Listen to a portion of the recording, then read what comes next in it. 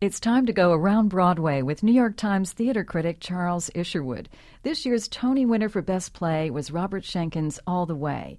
It starred Bryan Cranston, who also won a Tony Award for his performance as LBJ.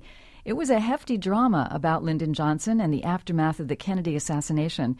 But in fact, it was only half the story. Schenkkan has written a sequel called The Great Society, and the new play made its premiere this summer at the Oregon Shakespeare Festival and will be seen this fall alongside All the Way at the Seattle Repertory Theater. Charles, All the Way ended with LBJ having won a landslide victory in 1964. Does this new play pick up right at that point? It does, actually. It almost feels like a continuation, another act in the same drama. What are the key storylines examined here? Well, Johnson is trying to push through a lot of legislation because he has very strong ideas about remaking society, closing the gap between rich and poor, putting Medicare into effect.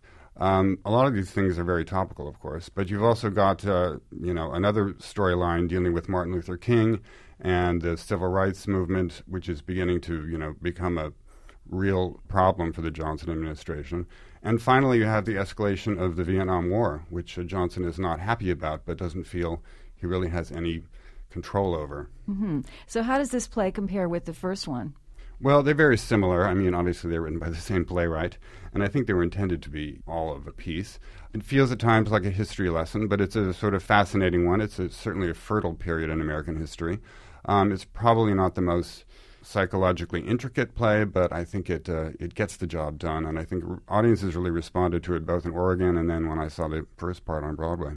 Well, Bryan Cranston, of course, was acclaimed for his role in All the Way. He doesn't play Johnson in The Great Society. Did you miss his presence? Well, he was a more ferocious Johnson than the actor playing it here, Jack Willis, who's very good. He did it originally when All the Way began at the Oregon Shakespeare Festival.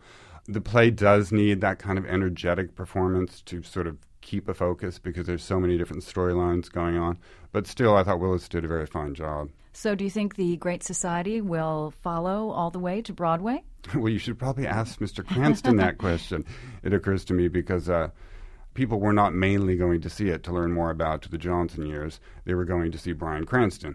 So I think if he's up to the task of, doing the full 4 years of the Johnson administration, I think it will come to Broadway. Okay.